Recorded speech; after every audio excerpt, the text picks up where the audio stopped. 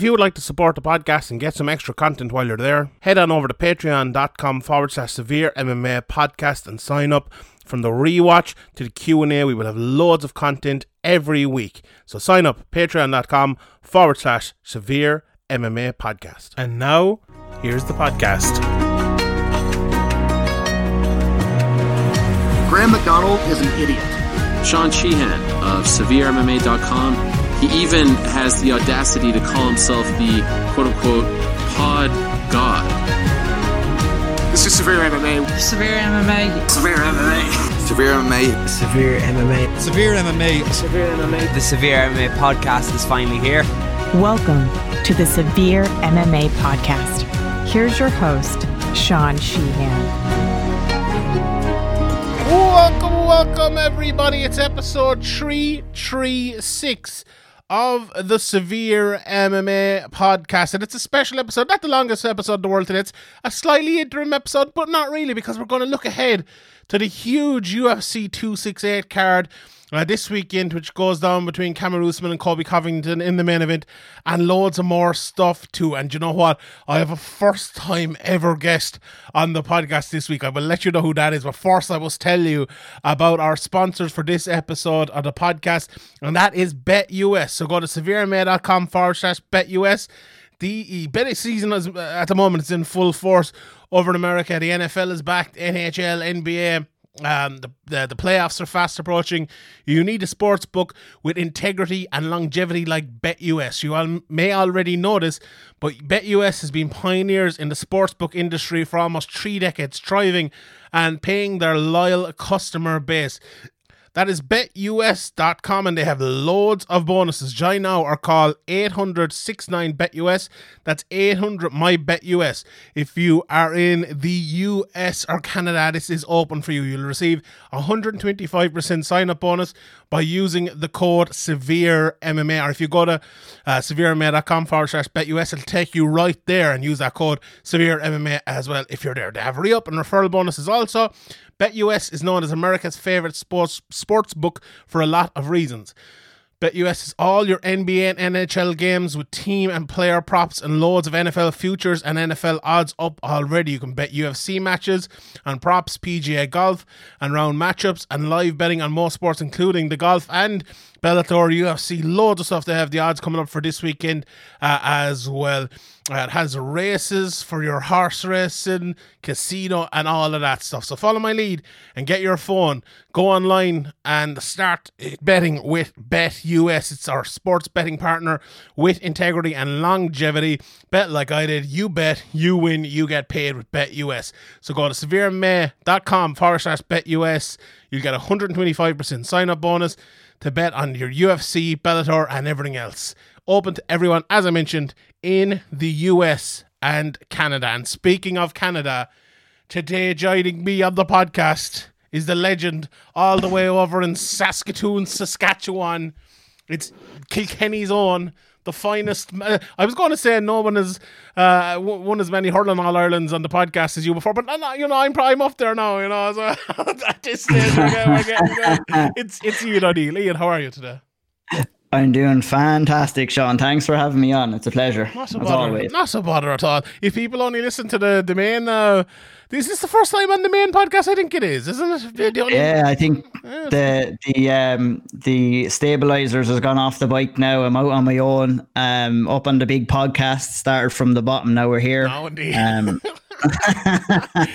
if the main people haven't signed up for Patreon yet, they don't know you yet. So it's and if you haven't signed up for Patreon, patreon.com/SevereMMA podcast. We have loads of podcasts over there. Actually, we're like fucking full-time co-hosts now of podcasts. So you're probably sick of listening to me if you're signed up to Patreon. But if you're on Patreon, just fucking turn this off now, because well, that's the big debate. I call it Patreon all the time. Do you call it Patreon or Patreon? I call it Patreon. I heard the first one I heard calling it Patreon was Philip O'Connor when he came on. I was like, wait, have I been saying it wrong the whole time? So there was a big debate on the Twitter group about what we should be calling it, but I don't know. I just call whatever rolls off the tongue. Yeah, the most important thing is to know how to spell it, know how to go over there, and know how to sign up. So exactly, do it, lads, do it. Actually, oh god, what day is this out? So I think this is out.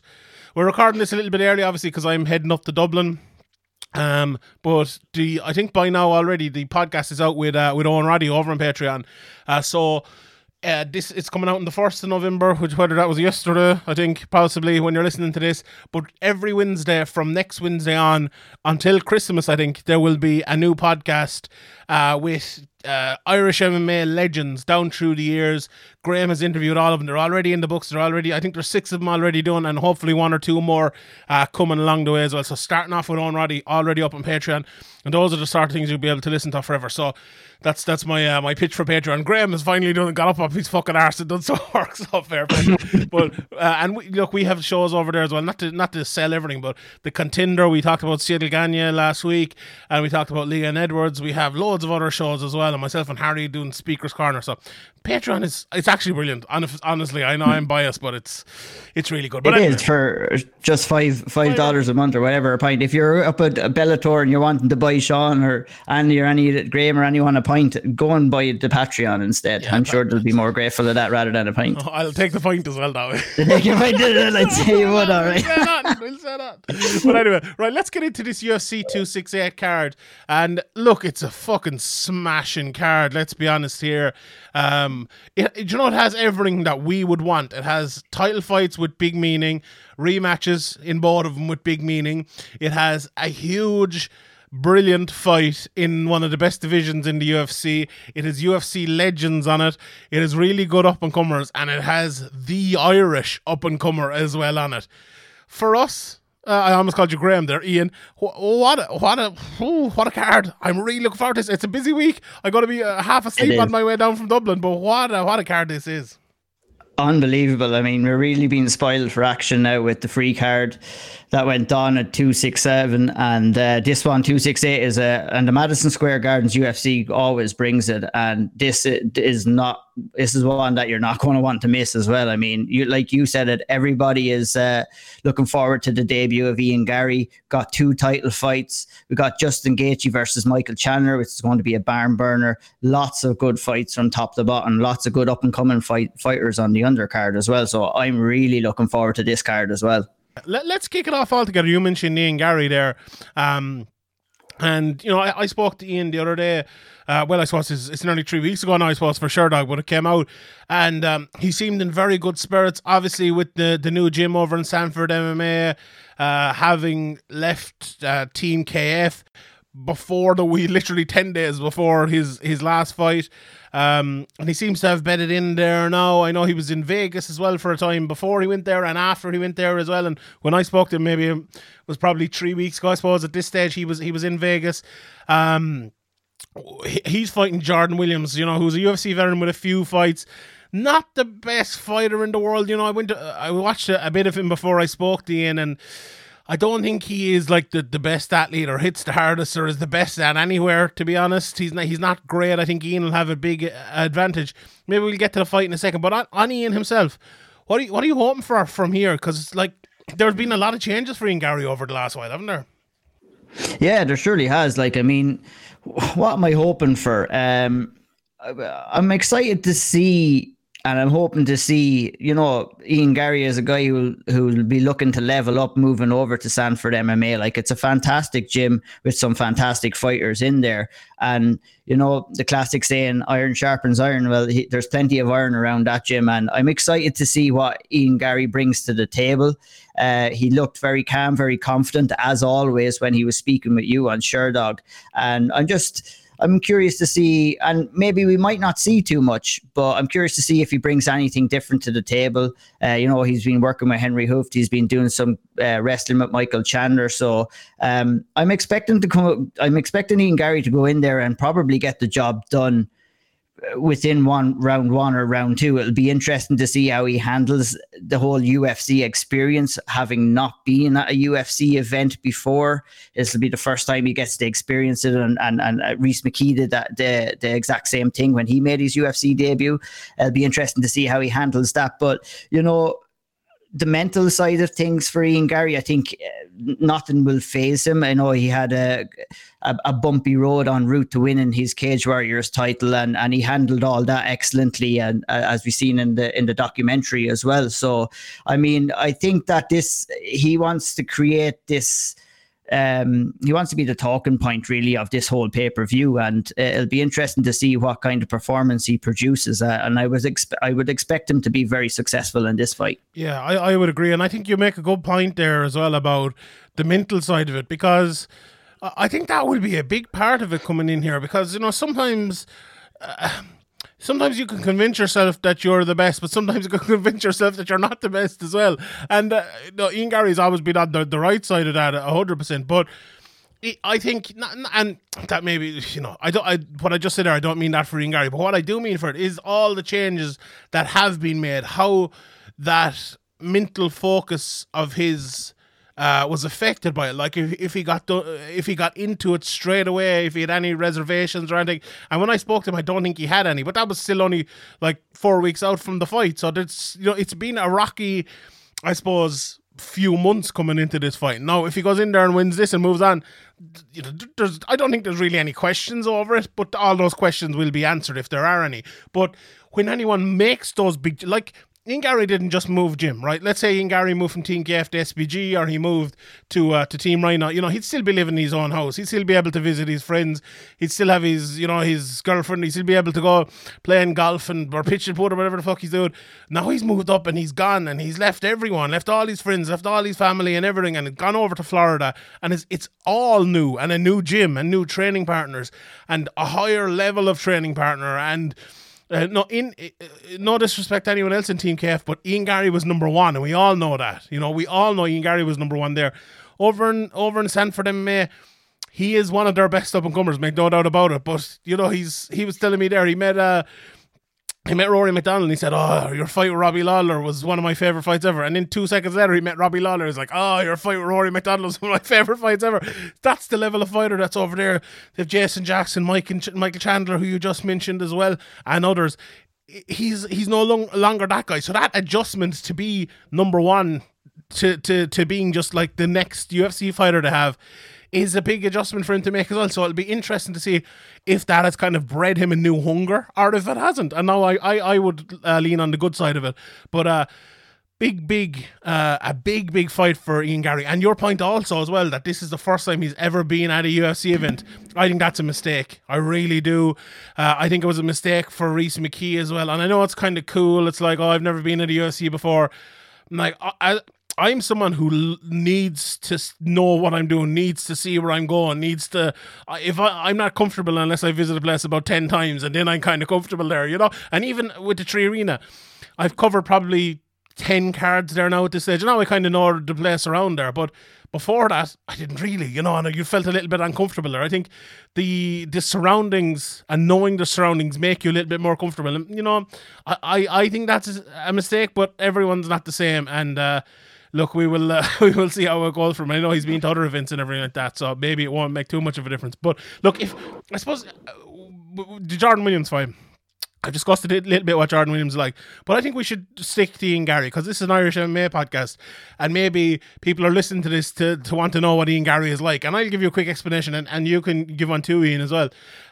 Look, Ian Garry is a really, really good athlete, really good technical fighter, a guy who has improved from a very good amateur base through his pro career to be a Cage Warriors welterweight champion to get here. He's big, strong, has a beautiful jab, lovely high kicks, hits really hard. He went on the ground with Jack Grant in his last fight, a Brazilian Jiu-Jitsu black belt, who I know a lot of our friends over in the UK are talking about how good he is on the ground, and Ian Garry made it look very, very easy. And not he didn't go out and just take him down and destroy him or destroy him jiu-jitsu wise, but he didn't look out of place by any stretch of the imagination. He's good ever. He has takedowns. He can, he's good ground control, good on top, good ground and pound as well. He really has it all, Ian Garry, and it's just these changes are the only questions for him at the moment. But as a fighter, Ian, he is really good, isn't he? He is really good. Like, I mean, any of the fights, and we've been watching him from the very start, and any test that he has had, and he's had some pretty good tests throughout his career so far. He's just passed them all with flying colours, taking out former UFC vets, coming in injured, winning that title. The mental aspect of mixed martial arts is so important, and for fighters going into the cage, they have to be truly mentally strong, and that's one thing that Ian Garry is, and that will definitely stand to him. The belief that man has in himself, and the willingness to win, and the fact that we've not seen him with his back against the wall yet, but from what I've seen so far, I reckon Ian Garry is a guy who would refuse to lose. And, that's a very important aspect in mixed martial arts as well.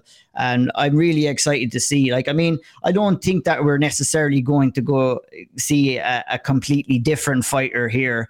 He hasn't been with Sanford all that much, but what they will have done is cleaned up what he has already had.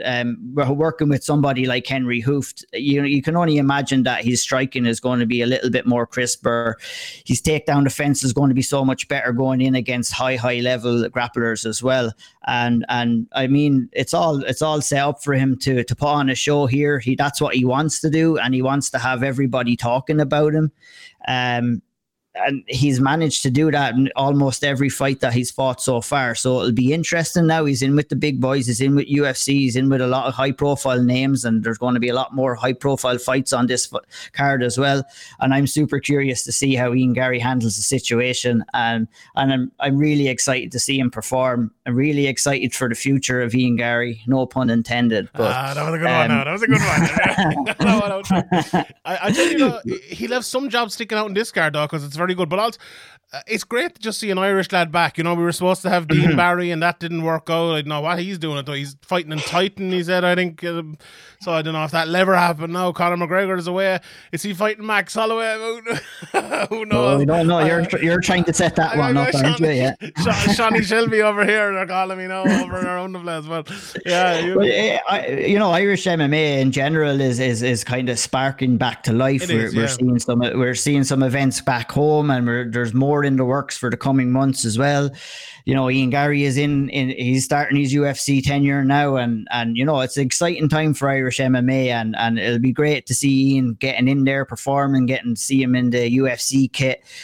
He deserves to be there. He has a very, very bright future in the UFC, and I'm really looking forward to seeing how it all unfolds. Me too, 100%. On the undercard as well, there are some very good fights. I really like Phil Hawes versus Chris Curtis. Alexa Kamor is on this undercard against John Allen. John Vellante against Chris Barnett. Now that has burner. That has Capoza written all over it. That has fucking Insaniac written all over it. That fight is not going to be, TJ Dillashaw against Cody Garbrandt. It's not going to be your typical technical fight. This is going to be two lads throwing fucking bombs at each other, getting probably really tired after about 6 minutes, and then having a terrible last, 9 minutes to the fight. Oh, I can't wait. I cannot wait. That's what you want to see in a heavyweight fight. I mean, two boys that are going to go and try to take the heads off each other probably for the first round, and then if they're not able to do it, they're probably going to get really tired, and then anything could happen where it just can take one punch. I reckon coming into if this fight reaches the third round, I reckon we're going to be seeing two boys with no hands up, just kind of throwing heavy bombs in spells, and those are the kind of fights. No, you don't want to be watching those kind of fights in a row or too many of them, but I definitely take one every now and again, and that's the beauty, or the ugliness, if you want to call it, of the heavyweight division. Obviously, on this card as well, a big standout is Alex Pereira taking on Andreas Michailidis. Who, Michailidis is a good fighter coming out of, where's he coming out of Greece? I think he beat KB Muller in his last fight. People probably remember him. He fought against Modestas Bukauskas as well. But Alex Pereira, he's the guy who knocked out Israel Adesanya, isn't he? He is the one everyone is excited. All the footboxing people are very excited about. He's only 3-1, but with that level of striking, something to be excited about, isn't it?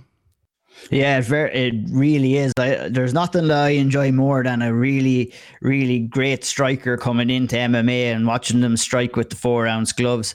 It'll be interesting to see how he makes that transition. You've heard fighters coming over from boxing or maybe kickboxing and Thai boxing expressing the difficulties in distance control and the way you hold your guard, in comparison to someone like who's someone who would be a boxer or maybe a kickboxer, where you would have a tendency to keep your guard up a little bit higher. Well, in mixed martial arts, you can't really afford that all that much, because you need to kind of have it in a middle ground to kind of try and defend yourself against any takedowns. And I would be expecting that's what Alex Pereira is going to have to do eventually in this fight, because I'm not sure that Michailidis is going to want to stand and bang with a guy as good a striker as Alex Pereira in this fight. But the UFC have matched it well. I mean, Michailidis is known for standing and banging, and he's known for exciting fights. So it'll be interesting to see if he does stand and bang. And I mean, it doesn't necessarily mean that he won't get the win either. I mean, you look at someone like Tyron Spong, who came in there and got knocked out against Khalil Roundtree, which was a big shock to everybody. But that stuff can happen in MMA, and it'll be interesting to see how Alex Pereira has made that transition at 3-1. And there's no real easy fights inside the UFC. These things happen in MMA. It's absolutely true. And it is. And in the middleweight division as well, this is an odd fight for me. Edmund Shabazian is fighting Nasruddin Imavov, whose name I always fuck up. But he beat Ian Heinisch in his last fight, who's a good fighter. Okay, he lost to Phil Hawes, but he's win over Jordan Williams, and he has 2-1 in the UFC. Shabazian, it's an interesting move. It's a very interesting move, because Shabazian, having lost his last two, lost badly to Brunson and then lost to Hermanson as well in that crazy fight. After going 10-0, and I know he beat Brad Tavares and Jack Marshman and some good people, Darren Stewart, to go 7-0. I just feel like, right, a little bit like Aaron Pico. Shabazian is his age here. What age? He's only 23 still. He came into the UFC. He was very young, obviously a top prospect. Like Aaron Pico, right? I was a really very, very, very good fighter, and he had setbacks, and he had big setbacks, and he was in a way kind of showing up for deficiencies in his game, big deficiencies in his game. I think at that point you move him backwards, and sometimes because someone is ranked or because they're right up there and people think they are this, they can't move him back too far. But I don't believe in that in MMA. I think, and having spoken, to Peter Quaid the other day, and obviously that fight has happened now. We don't know the result of that fight yet, but I spoke to him and he was talking about look, I got to this because I proved it, and I beat this guy and this guy and this guy. And I think that's a fine way to go if that's your way of choosing. But if that is your way of choosing, you get to this point, and then it's not that you're not able to win at this point, it's just that you're not able yet to win at this point. I think that's been proven for Shabazian. And putting him in there against someone like Imavov, why do I always fuck his name? Imavov. I think it is too much. Imavov has so many finishes. He's very good wrestling. He's a good striker. Why can't we give him 2 or 3 fights to set him up to bring him back to this sort of level? And at middleweight, you can absolutely do that. I just think this matchmaking doesn't make sense at all. What do you think? No, I couldn't agree with you more. I mean, he probably deserved to get that test and go in there against, and I'm talking about Shabazian now, against Derek Brunson.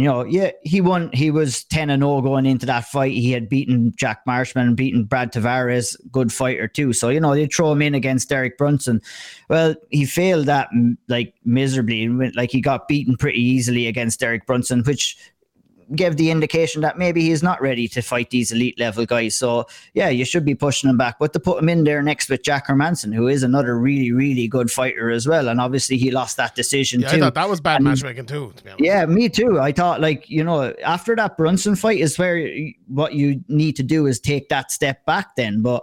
And I have the question is, who's making these decisions? Is it his management team? Is it him himself? Is it the UFC? I mean, everybody, you need to be having a look at the people who are around you, because fighters are always going to think that they're going to win fights, and sometimes they need to be protected from themselves. And I tell you, he doesn't have too easy of a task again, Imamov, here either.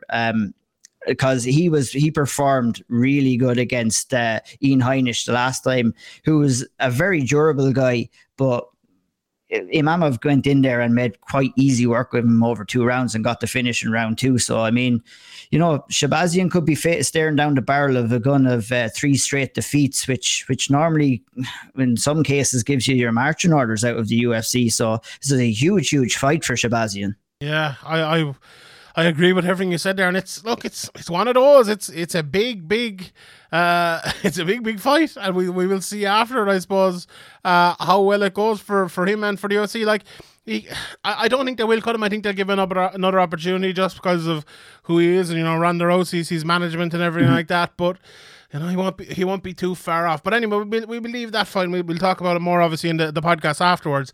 The other fight that sticks out to me before we get to the main card is Al Iaquinta versus Bobby Green. You know, Al Iaquinta, okay, he hasn't had the best time of it recently. Lost to Dan Hooker and Cerrone after beating Kevin Lee. That's 3 years ago now at this stage, and losing to Habib as well just before that. And Bobby Green, you know, he lost to Fiziev and Moises after going on probably the best run of his career when he beat Alan Patrick, Lando Venata and Clay Guida. So I do think this is good matchmaking. I think it's a good fight. Who do you think will win this one? I think it'll be a very close fight. I think Bobby Green is a very good technical fighter, maybe not the best tactical fighter in the world, and so is Iaquinta. No, but he always, like, I mean, Bobby Green seems to be always in close fights. It's just the way he has a tricky style of stand-up striking, and he has some nice boxing, and you know, obviously he's good wrestling too. So this could very well turn out to be a good stand-up war between these two guys. And yeah, I mean, it could be a flick of a coin. Al Iaquinta, we've not seen him for a little while. And he's coming back off 2 losses in a row against guys like Donald Cerrone and Dan Hooker. So, I mean, he'll be eager to get back into the win column as well. And this, if Al Iaquinta comes in at the top of his game, this is a fight that he's very capable of winning. But, you know, he hasn't been all that active. We haven't seen him since October 2019. So he's had quite a long layoff. Some guys handle that well. Some guys don't handle it all that well being outside of the octagon. So, you know, Bobby Green always finds himself in close fights, and that's a credit to his fight style. He's not that easy to figure out when he's in the cage. He does have the ability to switch it up from his striking into his grappling as well. You know, he lost against Fiziev last time, but Fiziev, in my opinion, is a fantastic fighter and will go on to beat some good guys in the lightweight division. So, I mean, yeah, this is an interesting fight. I'm curious. I always enjoy watching Al Iaquinta fight, and I think he's funny. He does the old real estate stuff as well. So, you know, it's good to have Al Iaquinta back as well. And we'll have to put our earplugs in for Ray Longo's shouting in the corner. Keep breathing! Keep breathing! Yeah. Is Matt Serra there? Keep breathing! Keep breathing, Chris! Put your fucking hole in his chest. I'm great at impressions. I'm so good at them. Like, You're not bad. You're not bad at all now. My best impression is if the MMA doesn't work out, you have a job in that anyway. Fucking Al Foran is actually shitting himself listening to me, honest to God. But my best impression is Krang from the Turtles. Remember him? Remember that little, little brain lad? Yeah, the brain lad. Shredder! Oh, Shredder! That's my best impression. So that's it. That's all I have. Have you any good impressions? Go on, give us one. Give us an impression of Henry Shefflin there. Go on. Henry Shefflin. I give you I love Galway. I'm a fucking shredder. That's a touchy subject. He gave us 20 years of good service, but fuck him. I don't think now that man would be able to walk down the streets of Kilkenny now to safety over the next little while. We were talking to her. You don't do that to Kilkenny or Kerry, do you? It's like, oh Jesus, Jesus, no. That'll be interesting. But I suppose that's a podcast for another day, I suppose. But oh God, sure, no one will be Limerick anyway. So next, we need to start the hurling podcast. Genuinely, like we fuck class. But anyway, the main card in UFC 268, Shane Burgos against Billy Quarantillo.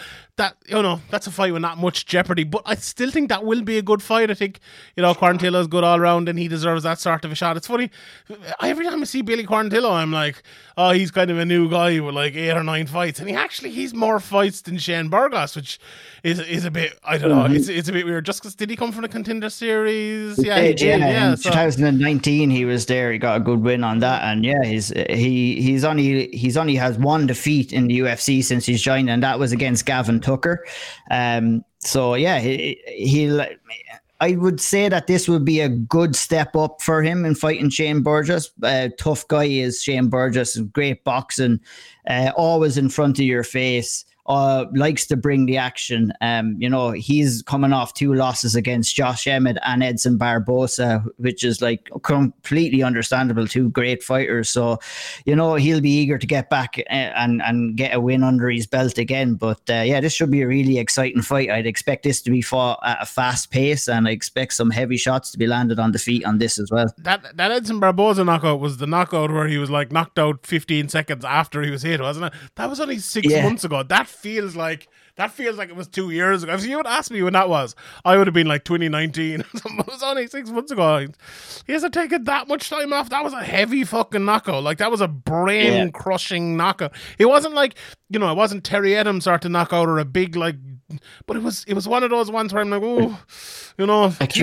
there's a lot of accumulated damage taken in that fight, and then in round 3 it was just like, maybe his body just couldn't take anymore. It was like a strange delayed reaction. It was like, I'm out of here. But he'll have, hopefully he's fully recovered, and this should be a great fight. He'll be hungry to get back into the win column too. 100, as the kids say.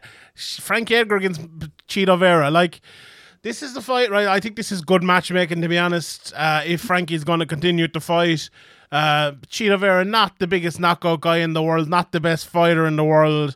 One of the few guys who is, I don't know, see in the rankings, I haven't them up in front of me at the moment, but one of the few guys towards the rankings anyway, which I would actually pick Frankie Edgar to beat, and which I think he will actually beat at this stage of his career. But like, I know people mightn't think it, but I've been a big Frankie fan for years, and staving off Graham, giving out about him. I don't like seeing him fight anymore. It's just a little bit, I don't know.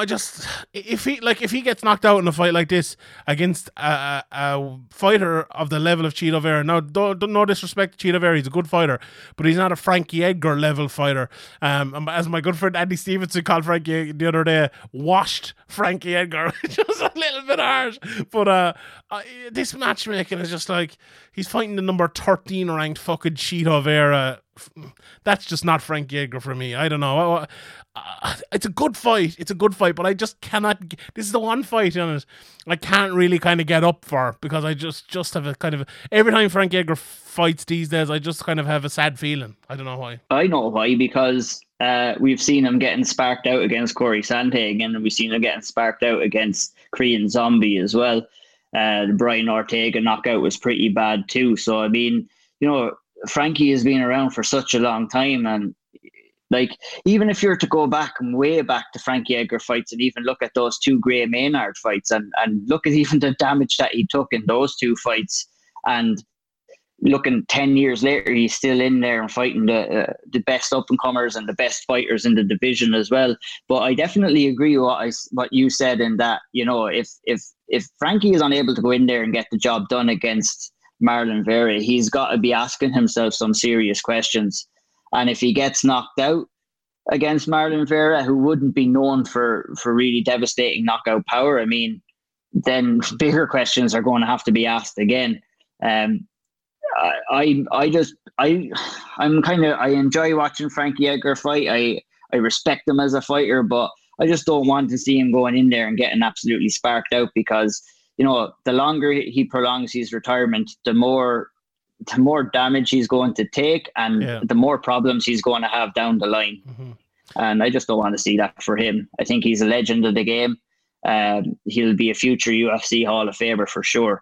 Yeah. And that's mixed martial arts for you, though. Fighters don't know when to step away, but this will be a good test for him, and we'll see where he's at, there's no shame in losing by knockout to someone like Corey Sandhagen, a guy who's fought for the title. And, it'll be interesting to see. I'm happy it is Marlon Vera across from Frankie Edgar rather than anybody maybe a little bit higher in the division. Indeed. Sorry, we had slight technical difficulties there, but we're back again with the good microphones and everything. And we move on. Justin Gaethje versus Michael Chandler. Ian, this is one of those fights where it's matchmaking. You're going to have to put the kids to bed for this one, I'd say. There'll be blood. There will be blood. If there was a film you'd name this after, there will be blood. I was getting a little bit anxious with what Justin Gaethje was at. He hasn't fought since he lost, rather embarrassingly and destructively to Khabib Nurmagomedov, where Khabib came out afterwards and was like, I took it easy on this guy because he's fucking useless, basically. I was like, oh, Jesus, that's not the best in the world. And that was over a year ago. And he'd been on the sidelines like, I want the next title challenge and all. For a guy who has great rapport with the fans or the fans have a great opinion of him, I just don't think the last year has been good for him. And I think this will quickly change when he fights Chandler. Chandler only fought back in May against Charles Oliveira for the title, after his UFC debut against Dan Hooker when he came over from Bellator, where he beat the likes of Benson Henderson and others like that. But this is like World Series of Fighting versus Bellator in the UFC. This has fun fight written all over it because both guys good wrestlers who are willing to strike. Michael Chandler, maybe not the best striker in the world in terms of a technical striker or even a 3 or 4 punch combination striker, but he hits really fucking hard and he's well able to throw him, whereas Justin Gaethje maybe is to knock you out with 10 punches rather than 1 punch, which in itself makes for a fun fight. This is fantastic, isn't it? Unreal. I cannot wait for this fight. I mean, Justin Gaethje has it all to prove. I found it strange myself a little bit the way he was kind of talking about probably being deserving of being the next getting another title shot, but he got pretty destroyed against Khabib that time. So I took it some time off. Hopefully he went to work, got the Brazilian Jiu-Jitsu gi on, start doing a little bit of work there. But that being said, I don't think he's going to have to use his Brazilian Jiu-Jitsu skills coming into this fight. Michael Chandler, really solid wrestler, is not privy to taking a guy down and putting him on his back, but does like to stand and bang as well. I would probably class Justin Gaethje the better striker in this fight, but what Michael Chandler is so good, like you said, is that he's good at getting off his power punches. He doesn't need a bunch of punches. What he has the ability to do is cut off the cage excellently and get off those big strikes. So that's why he did so well against Dan Hooker. He'll be looking to do the same here. If you're Justin Gaethje here, one thing that I'm looking at for him and could be a vital part of this fight is the leg kick. He's known to throw those good calf kicks. We've seen Chandler before getting hurt with those calf kicks.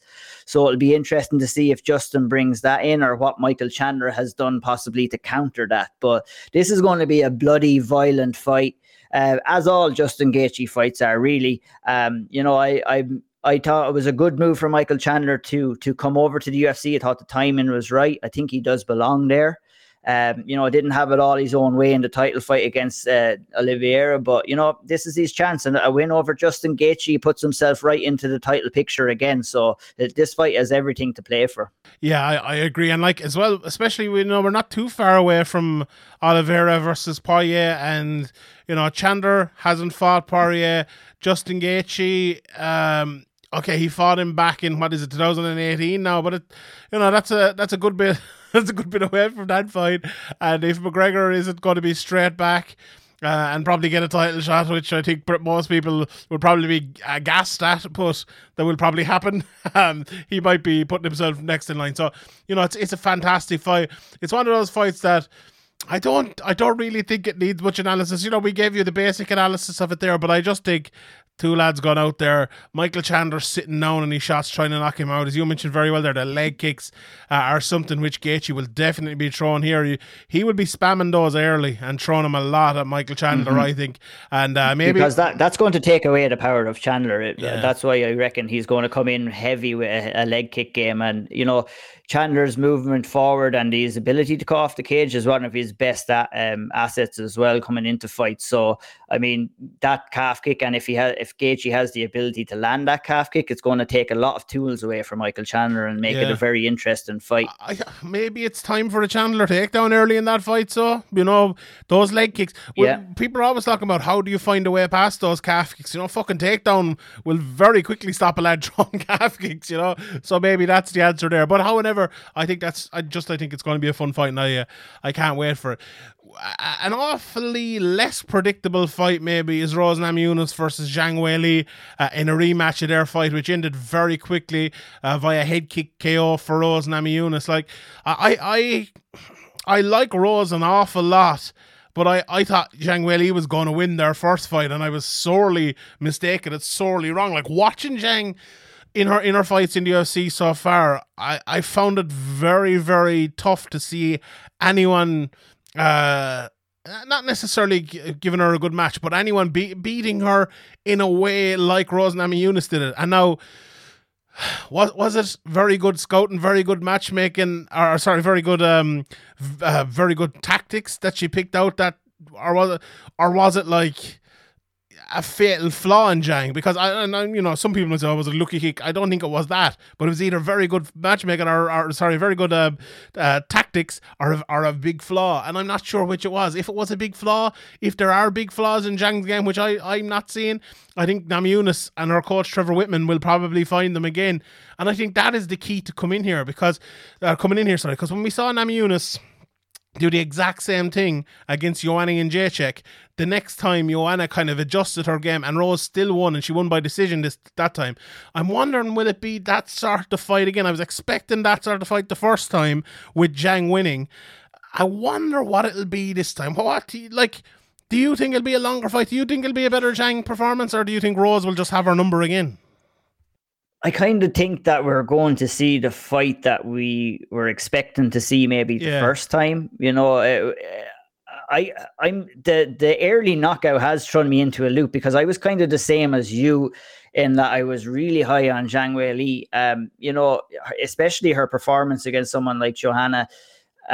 That was a fantastic performance where she was moving forward and throwing with ferocity. She didn't even get the chance to get going against Rose Namajunas in the last fight when she was hit with that head kick. And I guess that's the biggest question. Is it like, does she have those kind of openings, or has she corrected those mistakes in her game?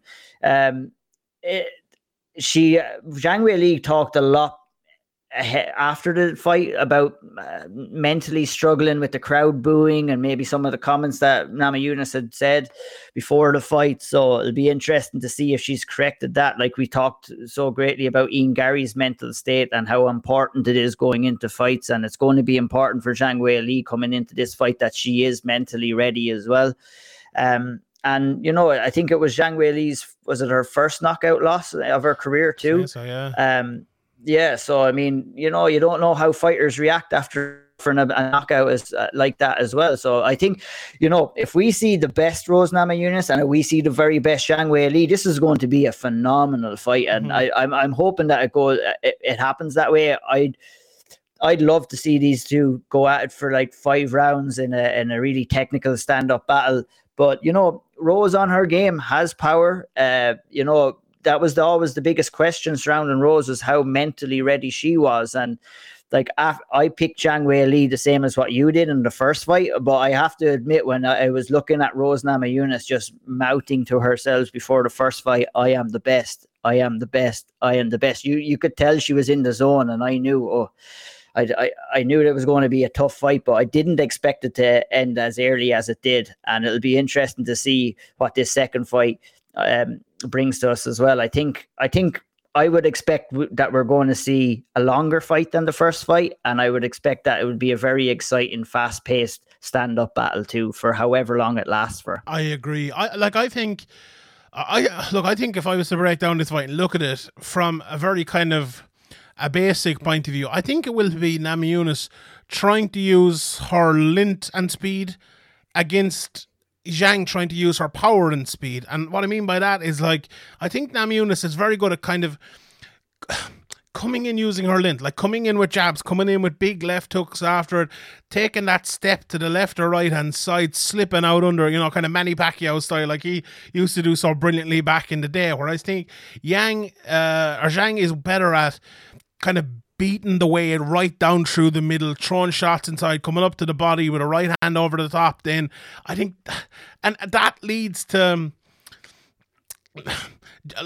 If anyone watched the PFL the last day, Magomed Kerimov against Ray Cooper, like Magomed Kerimov was throwing that backhanded uppercut as the kind of the longer, quick striker would at times. Now it can be very open, and the fighter kind of coming up through the middle with the power has that advantage all the time.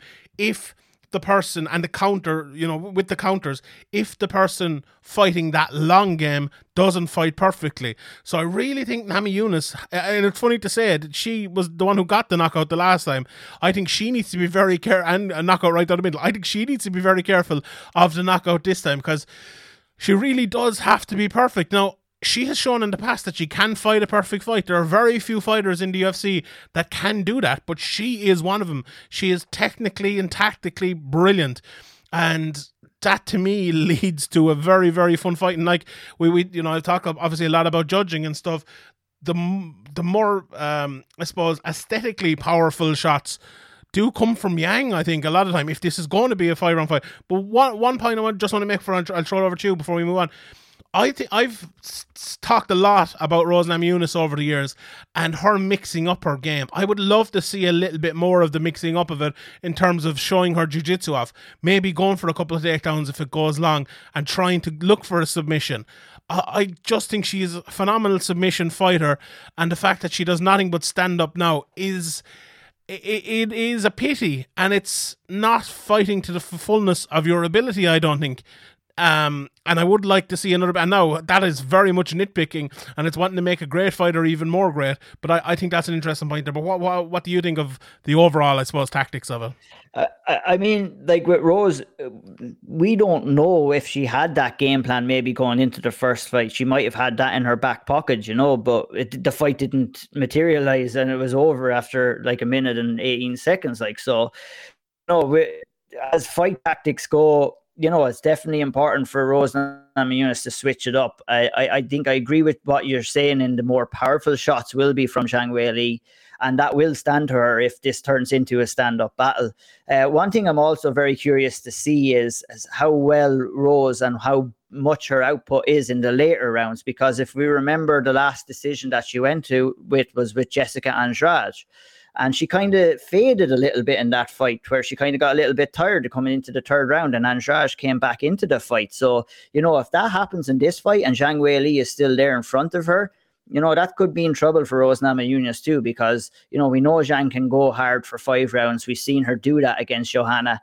And, I think if you're Zhang Weili's team, what you're doing here is that you're going to be wanting to bring this fight into the later rounds. So I wouldn't be opening up all that much. I wouldn't be moving forward all that much if I'm Zhang Weili. I'd be waiting to kind of see what happens and how maybe what Rose's output is later into the fight, how her cardio is doing. There's lots of factors in this fight. I'm really excited to see this rematch. People aren't too caught up on, and I guess we have like 2 kind of rematches in a row, but people are not really too caught up in immediate rematches. Sometimes fighters get them, sometimes fighters don't. But I definitely think this is Carla Esparza may feel a little bit hard done by, and that's completely understandable. But I think after such a quick knockout and the way Zhang Weili was looking before that knockout and before she lost her title, I think she definitely deserves to get this second shot at it. And it's going to be a tremendous fight, and I can't wait to see what happens in it. I don't know, do I necessarily agree with the deserving bit, but I do agree that it's going to be a fantastic fight that I'm looking forward to. Just your point as well on Rose, and I think it's an interesting point. I don't think it's a cardio issue more so than I think it's more mentally taxing than physically taxing. Just to fight that sort of fight for 5 rounds is very, very tough, or even for 3 rounds. So you do make a good point there, in fairness, that maybe she will struggle to keep up just her game over the 5 rounds. And if Yang is still there at that point, maybe she can come on late. So it's interesting. Like, I think a lot of people would probably say the opposite and would probably say it favors Rose to go along, but I think that could be an interesting point, and especially if Zhang tries to be a little bit more careful in the first round. Like, probably we were thinking, Rose needs to quell the storm early, I suppose, in the first fight, but it was the other way around, and maybe it'll be interesting to see how that goes. But anyway, and it's also interesting to see with Zhang, because if you are trying to push a pace, that means you do kind of have to like move forward and fight your own fight. But then if you're in danger of getting hit with those big shots moving forward, like it's just there are going to be a couple of in-fight decisions that both of these fighters are going to have to make. And I mean, it'll be whoever makes the correct decision on the night or the correct adjustment. They're two really, really skilled athletes, and it has potential to be a really close fight. It has potential for either fighter to knock each other out early. And I don't know, there's one number of many ways that this fight could go. And it's going to be a belter. 100. Right, the main events: Colby Covington against Kamaru Usman in the rematch. I was going to say an immediate rematch for Colby, but he fought fucking Tyron Woodley. I don't remember that at all. It was over a year ago. Obviously, Usman has fought against Masvidal twice and Burns as well in the middle. So he's had 3 fights since their fight in 2019. I don't know where time goes, but it doesn't feel that long. Look, my take on this fight is I hope it's the fight I was hoping for the first time. Now, the fight we got the first time was a very good fight, but it wasn't the fight I was hoping for. I was hoping for an absolute battle on the ground, a battle of wrestling, with Colby trying to push the pace and trying to pull him down and get him to the ground, because that's the way Colby wins. I think Colby's one of the most underrated strikers in the UFC. I think he's a good striker, not a great striker, but people think he's trash. Absolutely not. Usman is a brilliant striker. He has improved massively since their first fight as a striker, as a technical striker. And I think Colby needs to fight a wrestling fight here. He has to try to take Usman down. And even if he doesn't take him down, and I sincerely mean this as someone who talks about judging all the time, he cannot let it get into a fight that isn't a battle. He needs to push him against the cage. He needs to beat the fight out of him, and that's the way Colby wins. I don't think he can do it. I thought this was a very even fight the first time. Now I favour Usman hugely, and people can talk about Colby and Usman, and neither of them are maybe the most likeable guys in the world, but as fighters, both of them are very good in different sort of ways. But I struggle to see Colby winning this. And one of the main reasons I struggle to see him win it, is the technique, and I think the ability of Usman, as I mentioned, has improved an awful lot since the first fight. But the way Colby just fought, I thought the completely wrong fight the first time around.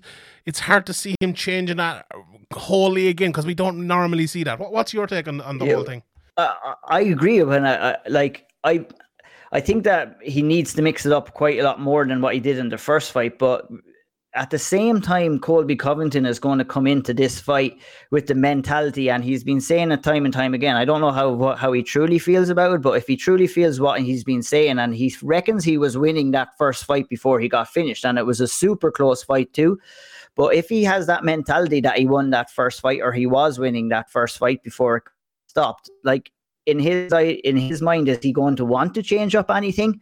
I think if there's one advantage that Colby Covington has over Kamaru Usman, and that is, I think, a little bit slight speed advantage on the feet, which we kind of seen a little bit in the first fight. But I mean, if you're going to try and grapple with somebody like Kamaru Usman, he's like a concrete wall. He's just so strong in the clinch, and nobody has really got their way when it comes to the wrestling with Kamaru Usman. And I also agree what you said, that when I believe his striking has jumped leaps and bounds. And I mean, I've been watching Kamaru Usman since he competed on The Ultimate Fighter, and I've seen he's come up in the UFC, and he's a guy who always looked in control of his fights. And like, I got to a stage where he was like winning decision after decision, and I always thought that Kamaru Usman was a really, really, really good fighter. But to become a great fighter and to become an elite fighter, he needed to notch up a couple of finishes, and he's done that in his last couple of fights. He's got that finish against Colby Covington, and then he took that short notice fight with Masvidal, who he went on to knock out, and then he got the knockout over Gilbert Burns. And I guess that's the first time we've seen a little bit of adversity for Kamaru Usman, where he did get clipped by Burns early on and got a little bit hurt, but he composed himself and he got himself back into that fight and went on to get the finish in the end. So it shows on top of everything else that his improvement, that he does have heart, and when his back is against the wall, he does have that ability to kind of get himself out of trouble and to turn the tide of a fight. But Yeah. I think that we're going to see a similar enough fight that we seen the first time. I think that two of these guys wrestling will kind of neutralize each other, and that will result in a stand-up fight. And I think that Colby Covington fancies himself as a better striker than Kamaru Usman, and maybe he is in certain areas, but what Kamaru Usman has is he has that ferocious power, and if he and his work with Trevor Whitman has kind of brought that into fruition now, because he can get himself into these positions where he can land these powerful shots, and he's doing some serious damage. I mean, that knockout of Jorge Masvidal in the last fight was brutal. Like, Masvidal was out, and Masvidal isn't the guy. I think that was Masvidal's first knockout of his career, if I'm not mistaken. So I mean, he's not an easy guy to knock out either. So if Colby Covington, he got hit quite a bit in the first fight too, will he be able to maintain that level of damage again coming into the second fight? Or if Kamaru Usman puts himself in better positions to land these powerful shots, I think Colby Covington could get into a little bit of trouble in the later stages of this fight. But I agree. I'm really excited to see it go down. I think Colby will be finished. I do. I think Usman's going to finish him this time. It's just because I think he will too. Mm-hmm. I think he will too, because he's going to want to make. Look, he got the finish in the 5th round again. He's going to look to either equal that or better that again. Because, if you're an elite fighter, that's this kind of stuff that's going to get you motivated. You want to better your performances before.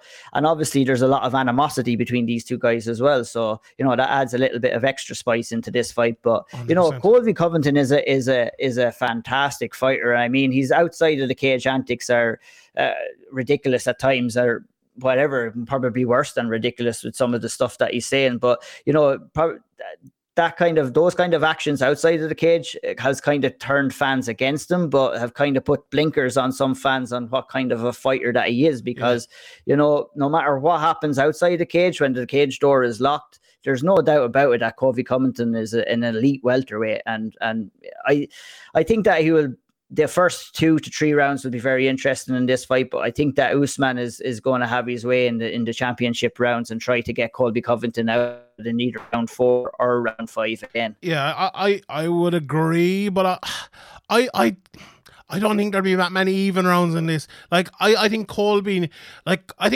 needs to have the belief, which I have right now, is that Usman is going to tear him apart. And I think that is the way. If Colby believes that Usman is going to tear him to shreds, that's the way Colby can win the fight, because he has to fight that way. He's to fight as if he's fighting for his life at all times. He just has to make this a dirty fight, an old school Randy Couture dirty boxing. Hold him, go every time they separate, go for a takedown or push him against the cage. Refuse to give him any space for 25 minutes non-stop, Chael Sonnen style. He has to do it. That's the way he wins the fight. If he doesn't do that, Usman is going to beat him up, and he's going to beat him up bad. And I think that's what's going to happen. I just think Usman's going to jab the face off him. He's going to come through and land 1-2s down through the middle, hurt him badly, cut him up, and finish him. I think it. You might be right. It might be later. I think it'll be the mid point of the fight ish. But look, I can't wait. I think it's going to be a fun fight, and I think this is going to be a really, really fun card. What a busy just one night, question before. Yeah. I'd love to know. Right, Usman goes in and he gets the job done against Colby Covington. What do you do with him next? I don't know. Who's there? So he's fought like Leon Edwards. He's fought everybody. Leon Edwards is fighting. Who's Leon Edwards fighting? Of course. If he wins that, of course. Yeah, Leon Edwards would be the next one maybe that he would go up against. But I think challengers are running out at welterweight for Kamaru Usman, and I think in 2022 we might see a move up into the middleweight division for Kamaru. I know Israel Adesanya, fellow Nigerian, they've both said that they don't want to fight one another, but I'm saying let's throw a bag of money at these two guys and let's get it on for I'd love to see that a fight. Champ versus champ. It would be a fucking fantastic fight, and I hope that it happens. I think if Usman stays doing what he's doing, he's going to start beating guys twice or three times, I think the motivation levels might wane a little bit for him wanting to do that, and that kind of might teeter him towards maybe making a move up to the middleweight division and go up there, maybe try and challenge Izzy or whoever the champion is at that time. Vicente Luque is on the way up as well. Probably by the time we've listened to this, Shabayev has won and he's on his way up. So there are a few coming, but I've thought for a while as well that maybe moving up might be he's a big guy. It's a pity Habib wasn't still around, because Habib versus Usman is another fight I'd love to see, but Habib wasn't on about moving up. But anyway, we'll leave it at that. Busy night for Trevor Whitman. Usman in the main event, Rose Namajunas in the co-main event, and the third fight from the top, Justin Gaethje. So that guy has got to be fucking non-stop. I wonder if he work at the UFC desk as well. We'll have to see with that. But I can't wait for UFC 268. 3 a.m. Oh, no, do you know what? It's actually 2 a.m. I think, because the times are changing back over here in Ireland. So we have a little bit of an earlier start time for this, and obviously Ian, you over in Canada can watch it at your normal time. But anyway, prime time indeed. Follow Ian at IO'Neill MMA over on Twitter. Ian's absolutely brilliant on loads of podcasts with me over on Patreon. So if you want to sign up and hear more from the two of us, that is the place to do it. Follow me at Sean Sheehan BA, at Severe MMA, and at Severe MMA Pod. Send in your questions for the Q&A, and as I said, sign up on Patreon as well. This was supposed to be like a 20-minute podcast. It turned into an hour. What can you do? Thanks everyone for listening. We'll see you all next time. Good luck.